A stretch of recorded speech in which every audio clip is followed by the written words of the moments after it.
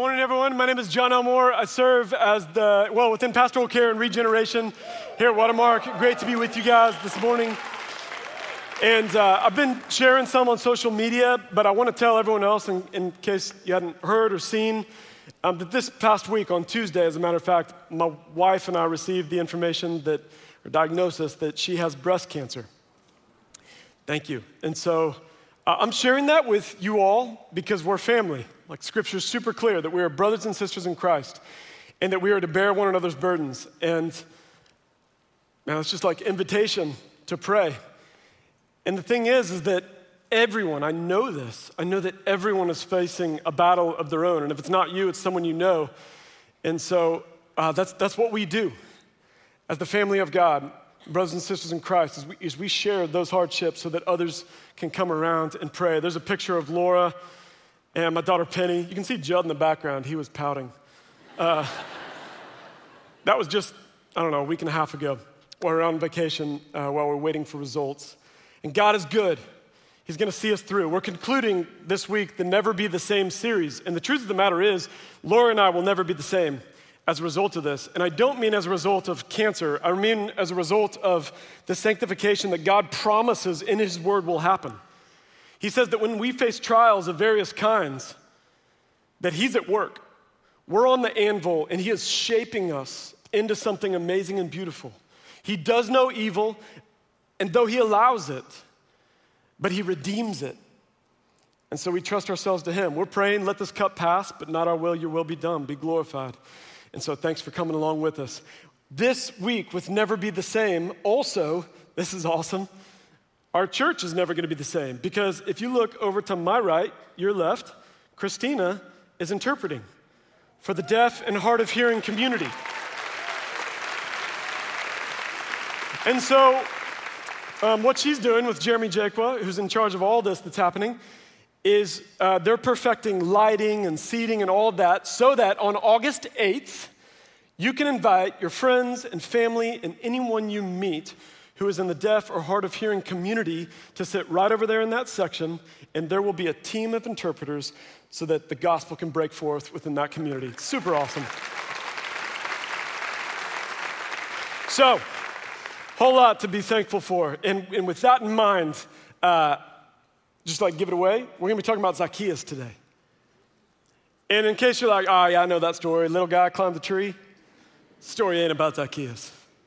The story is about the character of God, the unchanging character of God that changes us. And as a result, we will never be the same. This is about a life-changing encounter with Jesus. And as I read to you about Zacchaeus, you just drop in your name. Because if you will humble yourself with Him, that will be your life. It will reflect what we're about to read. And here's the thing, too, is that I read this back in January. I was going through the Gospels, and I got to Luke, and there's a part after you've walked with the Lord for a while that you're like, oh, I know this. I know what it's going to say. Zacchaeus, I got it. But Bonhoeffer told his students in his secret seminary under Hitler's Nazi regime, he had to go underground, and he taught his students, hey, when you read your Bible, pray, and when you read until something just jumping off the page. And when it does, don't read for breadth, then you go depth, because the Lord is speaking. And so I was at Luke 19 back in January, and I got 3 words in, and it was like, boom. And I just stopped. And God's character just stopped me in my tracks. And I get to share that with you today. So let's read. Luke 19, 1 through 10.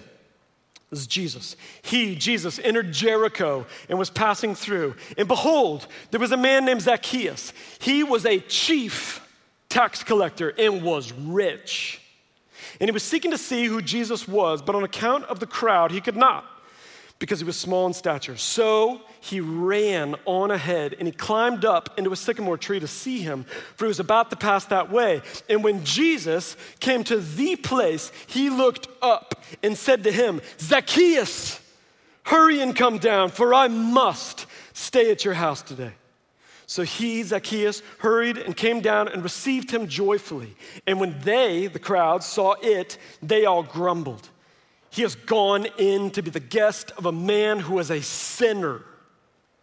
And Zacchaeus stood and said to the Lord, behold, Lord, the half of my goods I give to the poor.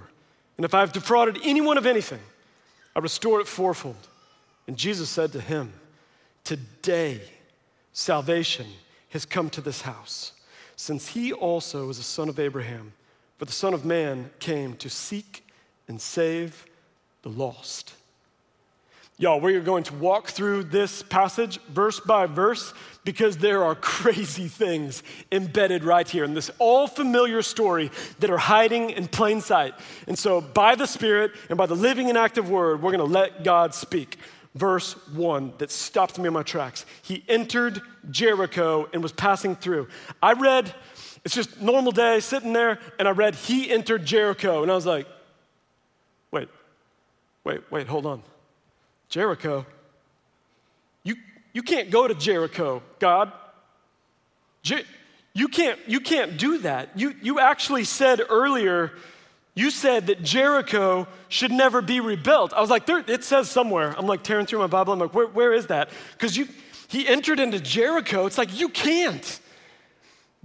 They rebuilt a God-forsaken town. The town Jericho was the first one to be conquered as the Jews who were called up out of Egypt were going into the promised land after 40 years of wandering, and they march around the city, the walls fall, and God says through Joshua 6:26, cursed before the Lord be the man who rises up and rebuilds this city Jericho. At the cost of his firstborn shall he lay its foundation. And if you keep going, if you didn't take warning there, at the cost of his youngest son shall he set up its gates. God's just bookending this like, hey, don't do it. And if you do it, your oldest will die, your firstborn. And if you continue and even put gates on the city, then it will be your youngest. Never rebuild it. It was to be an Ebenezer. Like Sodom and Gomorrah, that people would look upon it and be like, God is a deliverer. They would just look on the ruins of Jericho and be like, sinful people, God brought them into the promised land, he delivered them. That's what that heap of ruins is. It should never be rebuilt. And it says, if you ever do rebuild that wicked city, you will do so at the cost of your oldest and your youngest. And yet in 1 Kings 16, you flip again and they do it. Hiel of Bethel built Jericho at the cost of his firstborn and his youngest, according to the word of the Lord, which he spoke by Joshua. Just verses thereafter, Elijah, seeing the wickedness upon the land, this is when he prays to God and he's like, enough, never let it rain again. Withhold your blessing. The people have given themselves over to depravity. And yet they do. And then Jesus goes there. And as I'm reading this, I'm like, wait, they shouldn't have even have rebuilt it. So if you enter into Jericho, Jesus, it's about to be on. You're about to rain down fire. You knocked over the tables in the temple. Dude, Jericho is going to be a bar fight. Like, this is going to be ugly. And it's not. Verse 2. And behold, Scripture says behold is like pay attention. And behold, there was a man named Zacchaeus who was a chief tax collector and was rich. Chief tax collector, the Greek word architeliones. Think arch rival, arch enemy. Architeliones means he was the top. He was the top of the food chain of all the thieves. The tax collectors were appointed by Rome from the Jews to take from their own people the tribute to give back to Rome. And they said, and you know what? The authority we give you, because you got to get paid and we're not paying you, you just take a little extra and that can be your income. And so I give some to Rome, I get some for me. And it says not only was he the top, he was rich, which means he was really good at it. And the richer he was meant the more that he stole from his own people. Zacchaeus. So here you've got Jesus.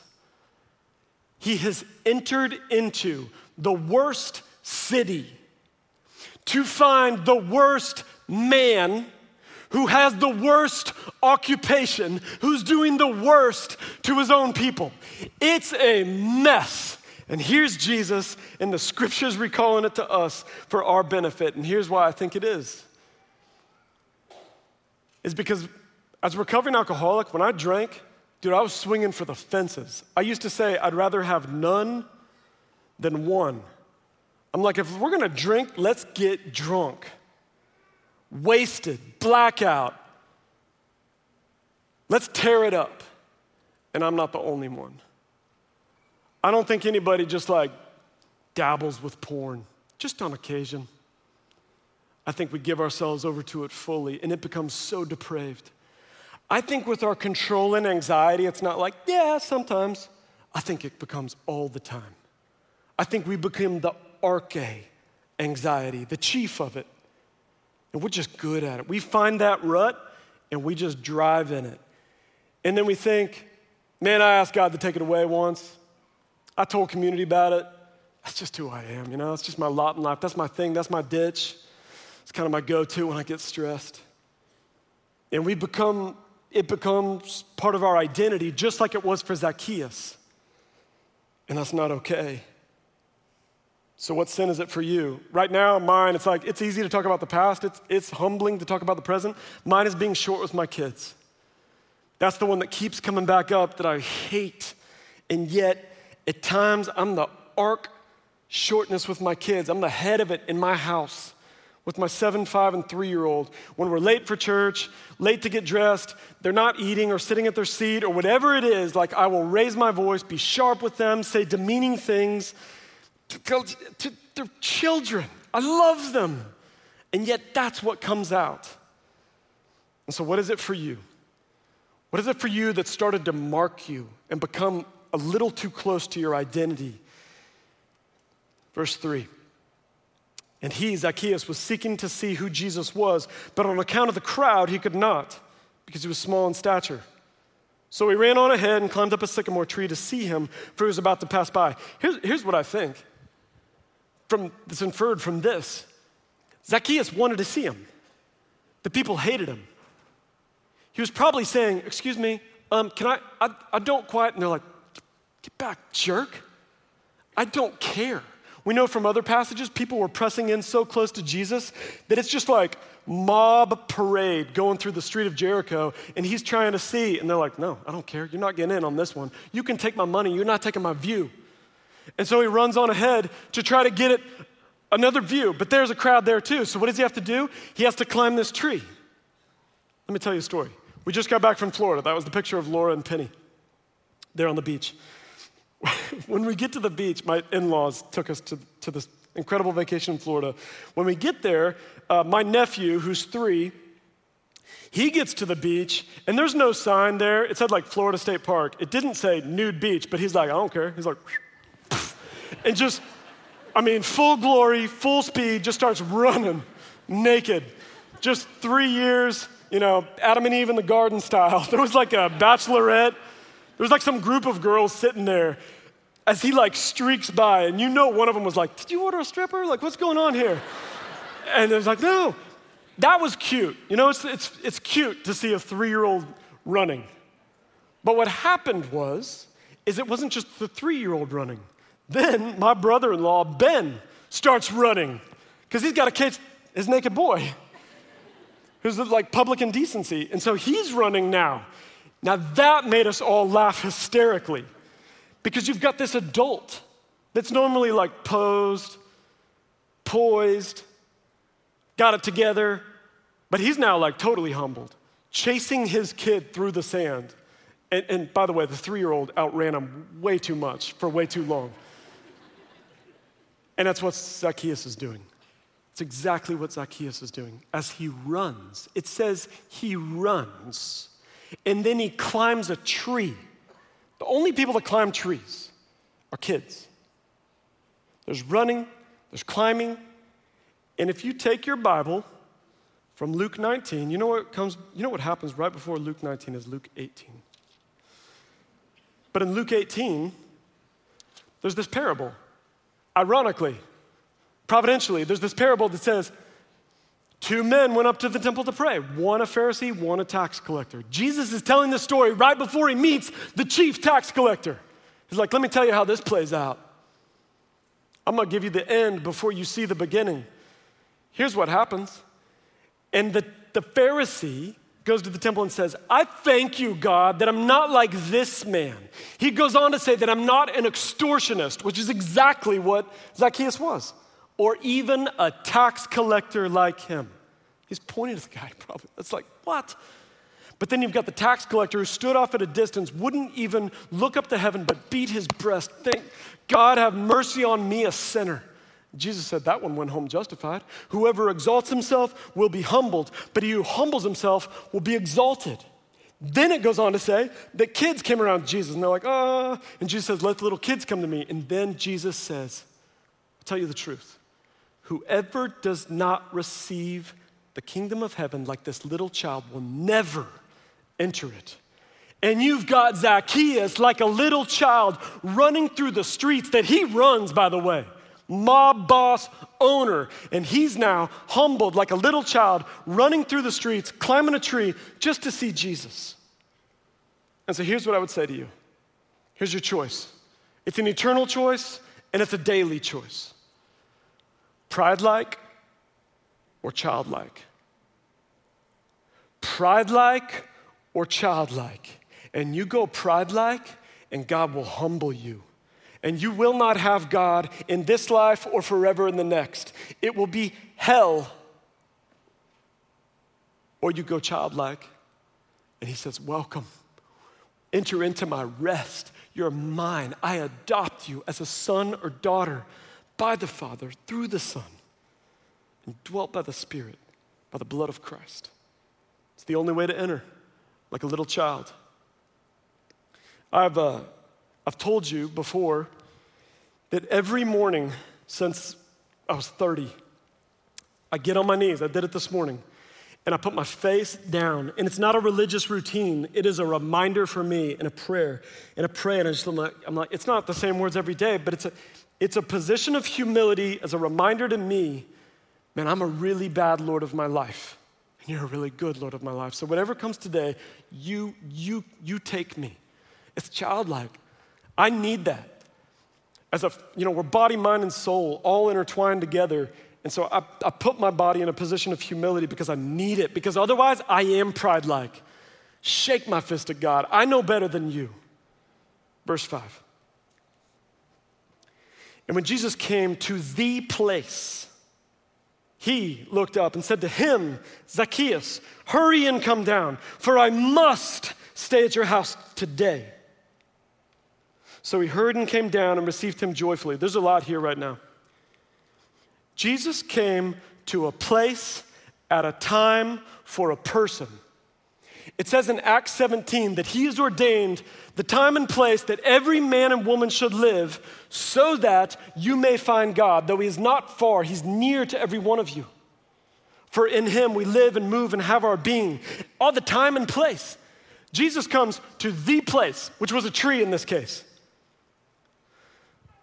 Zacchaeus goes up, Jesus goes down. Picture of pride, the humility, the condescension of Christ to come to this earth to save sinners. He's looking up at a person who's prideful and a sinner. He's like, hey, come down. He came at a place, at a time, and he knows his name. He's never met him before. He knew him. Zacchaeus. Do you know the shock that Zacchaeus would have felt in that moment? Like, wait, what? How do you know my name?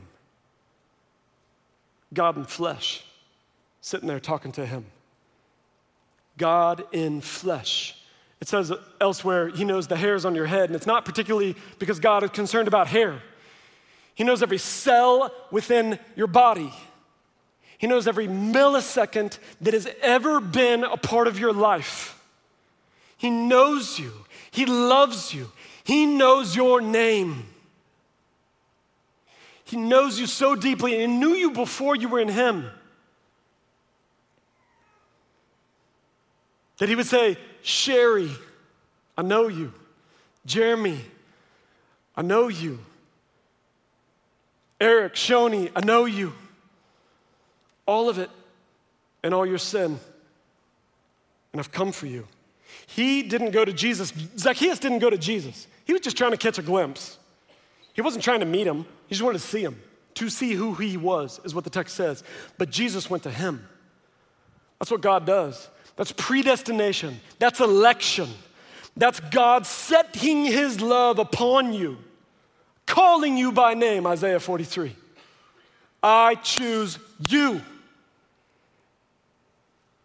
There is divine sovereignty in this, but there's also human responsibility. Because all are gonna hear, all see the glory of God through what's created, his eternal qualities and power, Romans 1, but not all receive. There is divine sovereignty, and then there's human responsibility, all meshed in this mystery. This is the gospel. This is Romans 5:8. The good news of Jesus Christ, where it says, God demonstrates his love for us in this, that while we were still sinners, Zacchaeus, while we were still sinners, Christ died for us. This is what Scripture also calls the manifold wisdom of God.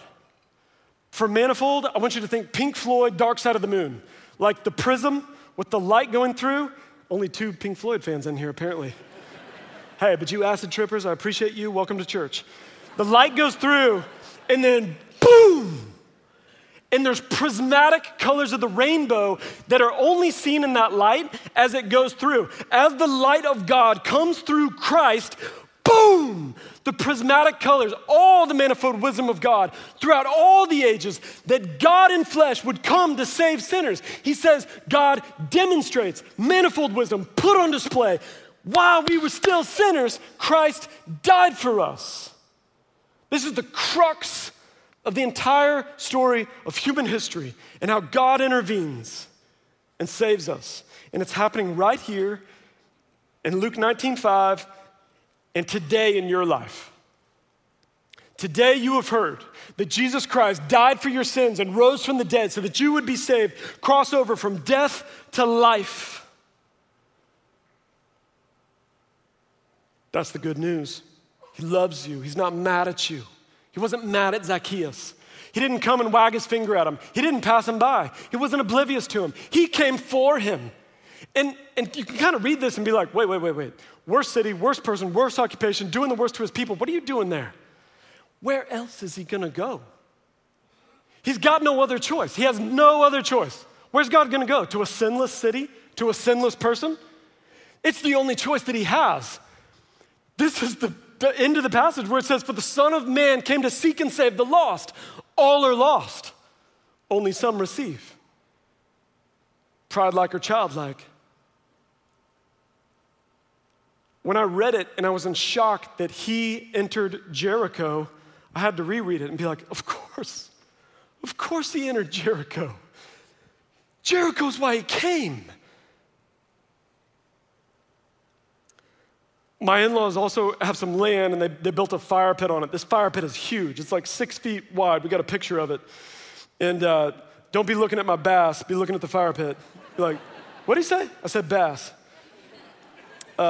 It's a good one, huh? But because it's that big, my kids are prone to get in it. They legit, like we'll have a roaring fire, roasting marshmallows, and they're like walking around the ring, like on top of the stones. Like, the Hebrews in Babylon or something, like Nebuchadnezzar. I'm like, get it out of the fire. What are you doing? Like, you're gonna fall in. And so there's a big rule in our family. You don't get on the fire pit or in the fire pit. You don't do that. It's the rule. Dad said, don't do it. So one time, roast marshmallows. Next morning, we're like having coffee, making breakfast. Everything's cool. And all of a sudden, my 7-year-old burst through the back door and he's like, Judd's in the fire pit. Judd's in the fire pit. And Judd is 3. He's our little one that was in the background of that picture. And so I'm like, what? You shouldn't be in the fire pit. I told him not to get in the fire pit. And right now, if you're like getting out your phone to call CPS, don't, please. I get out there. He's, sure enough, in the fire pit, screaming, crying, and holding his hands like this. And I then I jump in the fire pit. The fire was out, but he thought he was playing with old sticks and ashes. He picked up a smoldering coal from the night before and burned his, now you're like, no, I am calling CPS. He's fine. He still has 4 fingerprints. Index finger may be questionable. I jump in the fire pit and just grab him out, and he's okay. Great kid. Here's the thing. My other two kids, Hill and Penny, 7 and 5, they're looking at this and they're like, wait, what's going on? Dad's in the fire pit now. You said not to get in the fire pit. You just did what you said not to do.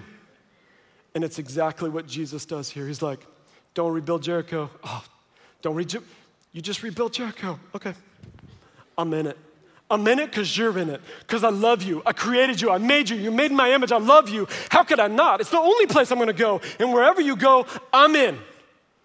Even though I said not to, you did, and I'm going. It's why the Lord sent Jesus to save sinners. How could he not? It's where he must.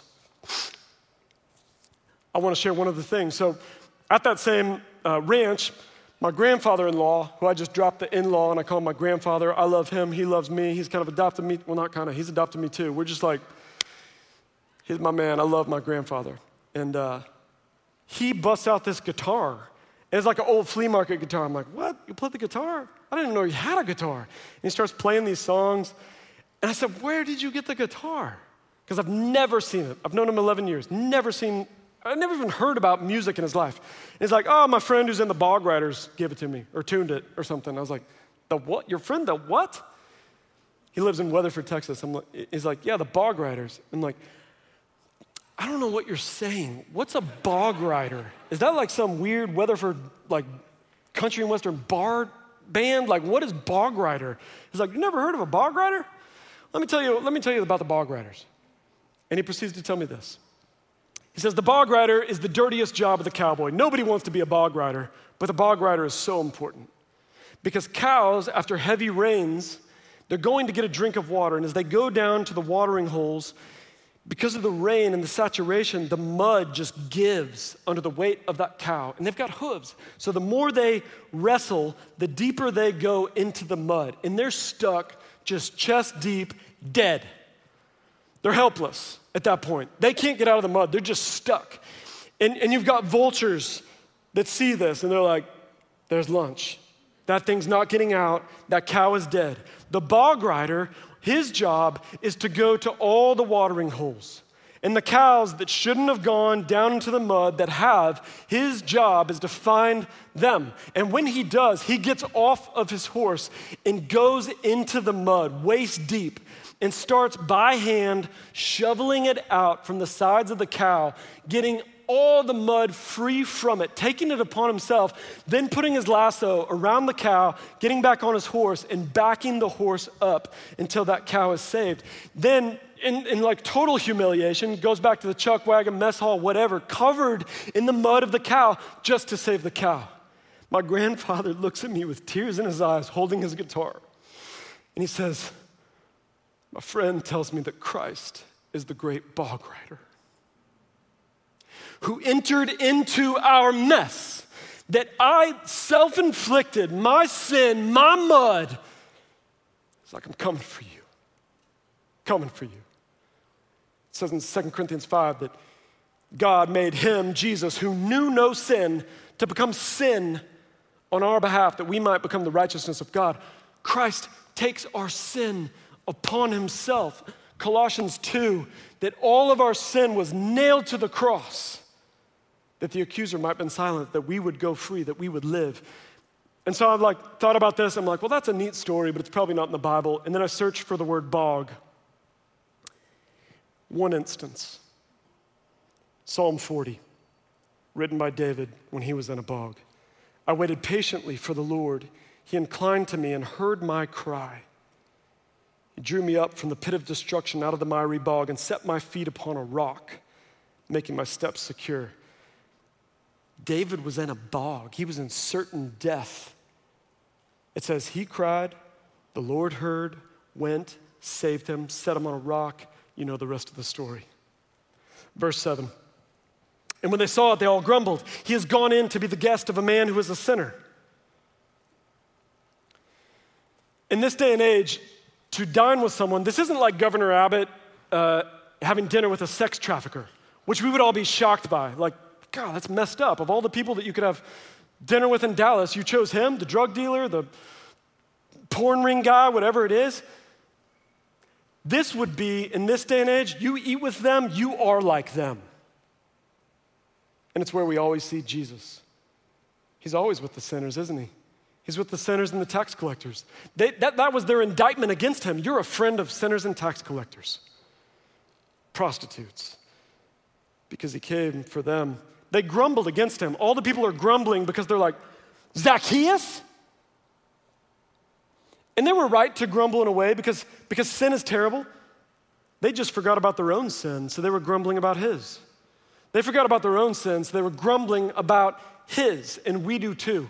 We're more frustrated about other people's sin than our own. And let me tell you, when you sin, there's collateral damage. There's a blast radius, and you don't get to choose it.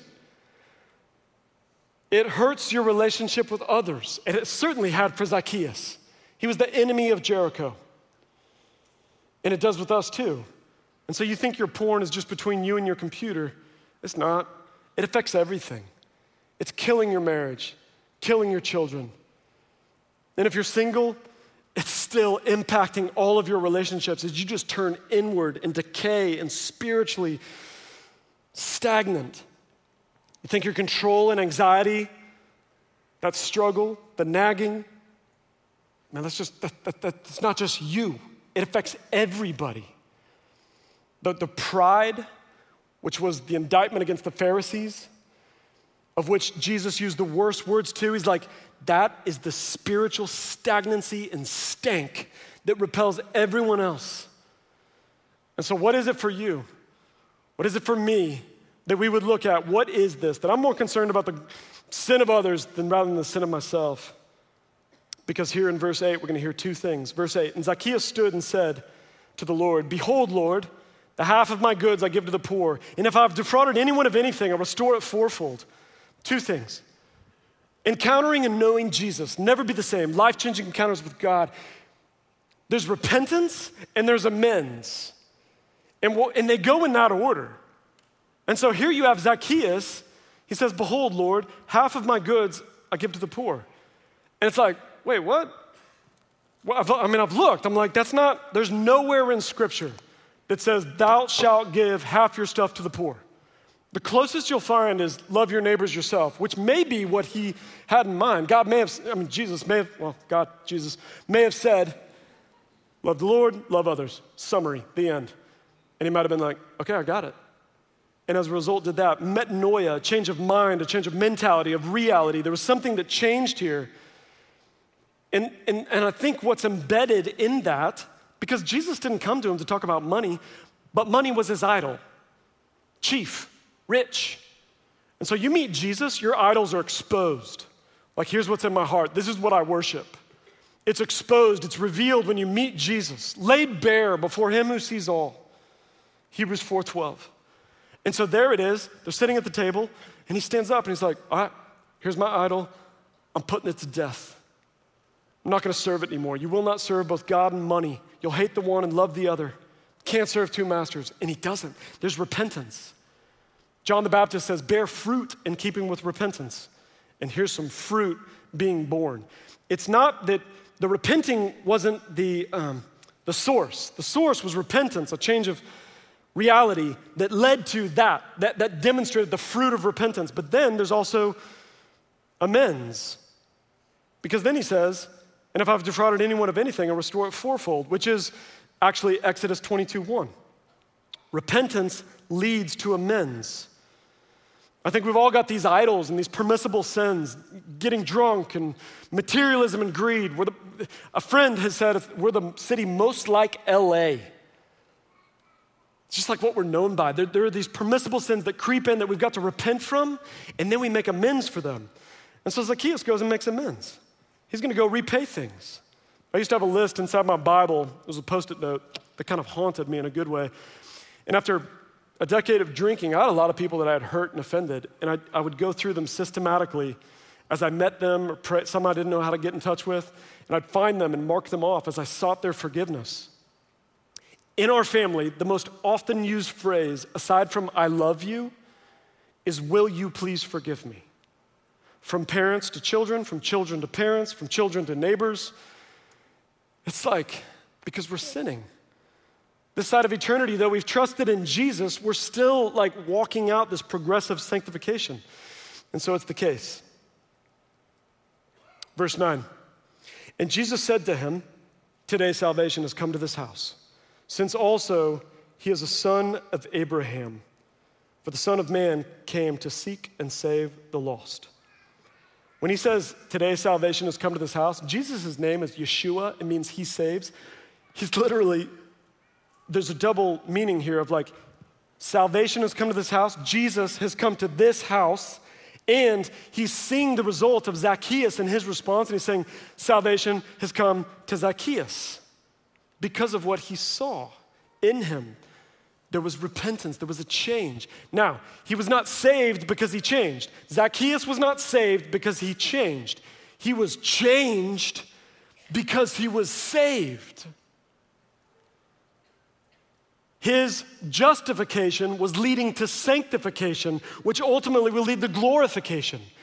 There began, as he met Jesus, a work in his life that was bearing fruit in this immediate way. And Jesus' saying is like, salvation's come to this house.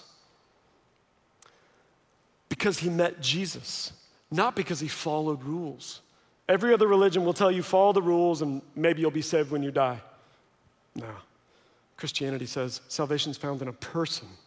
It's a person who saves. It says, since he also is a son of Abraham, it says the righteous will live by faith. All the way from Abraham, throughout the Bibles, there's a refrain of Scripture, the righteous will live by faith. That is where salvation comes, is through faith, the grace of Jesus Christ. That's salvation, period. There's no other way. And so that's why he says you're a son of Abraham. And then he gives the summary statement of the reason for existence, the reason why he came. For the Son of Man came to seek and save the lost. Right back up to Psalm 40. Remember the bog of Psalm 40? Embedded there is Hebrews chapter 10, a prophecy from Psalm 40 that reappears in Hebrews chapter 10. And it says, sacrifices and offerings you have not required, but a body you have prepared for me. Behold, I have come to do your will. It's the Spirit speaking through David, a prophecy about Jesus that was fulfilled, that is recalled in the words of the author of Hebrews, that is on display right here where it says, for the Son of Man came to seek and save the lost. This is why he came. Of course he's in Jericho. Of course he came to you. Of course you're hearing these words today because he came to save. Justification, sanctification, one day glorification. This is why he came. It's the fulfillment of all of that. Right here, Jesus in Jericho, he came to seek and save the lost. You remember me telling you, on Tuesday we heard a diagnosis. Laura, you have cancer. We sat in that consult room and they said, okay, this is it. Here's how it's going to play out. How crazy would it be if we're like, actually, we don't have cancer. You're mistaken. Actually, I don't. So we're going to go. Sorry. Cancer leads to death. Cancer untreated leads to death. It'd be a death sentence. And yet some people, pride-like instead of childlike, will say, my son doesn't lead to death. Doing pretty good, actually. I don't need Jesus. Pride will keep you from God. But it's not just in that instance of the sin of cancer.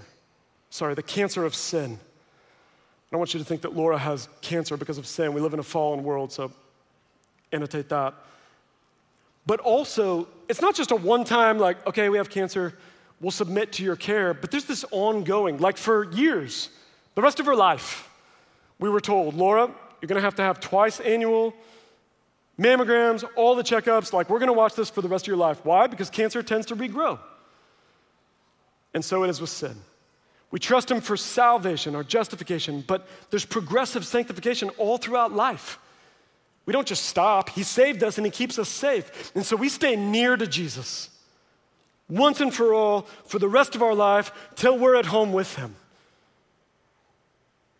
And as a result, you will never be the same. Let me pray.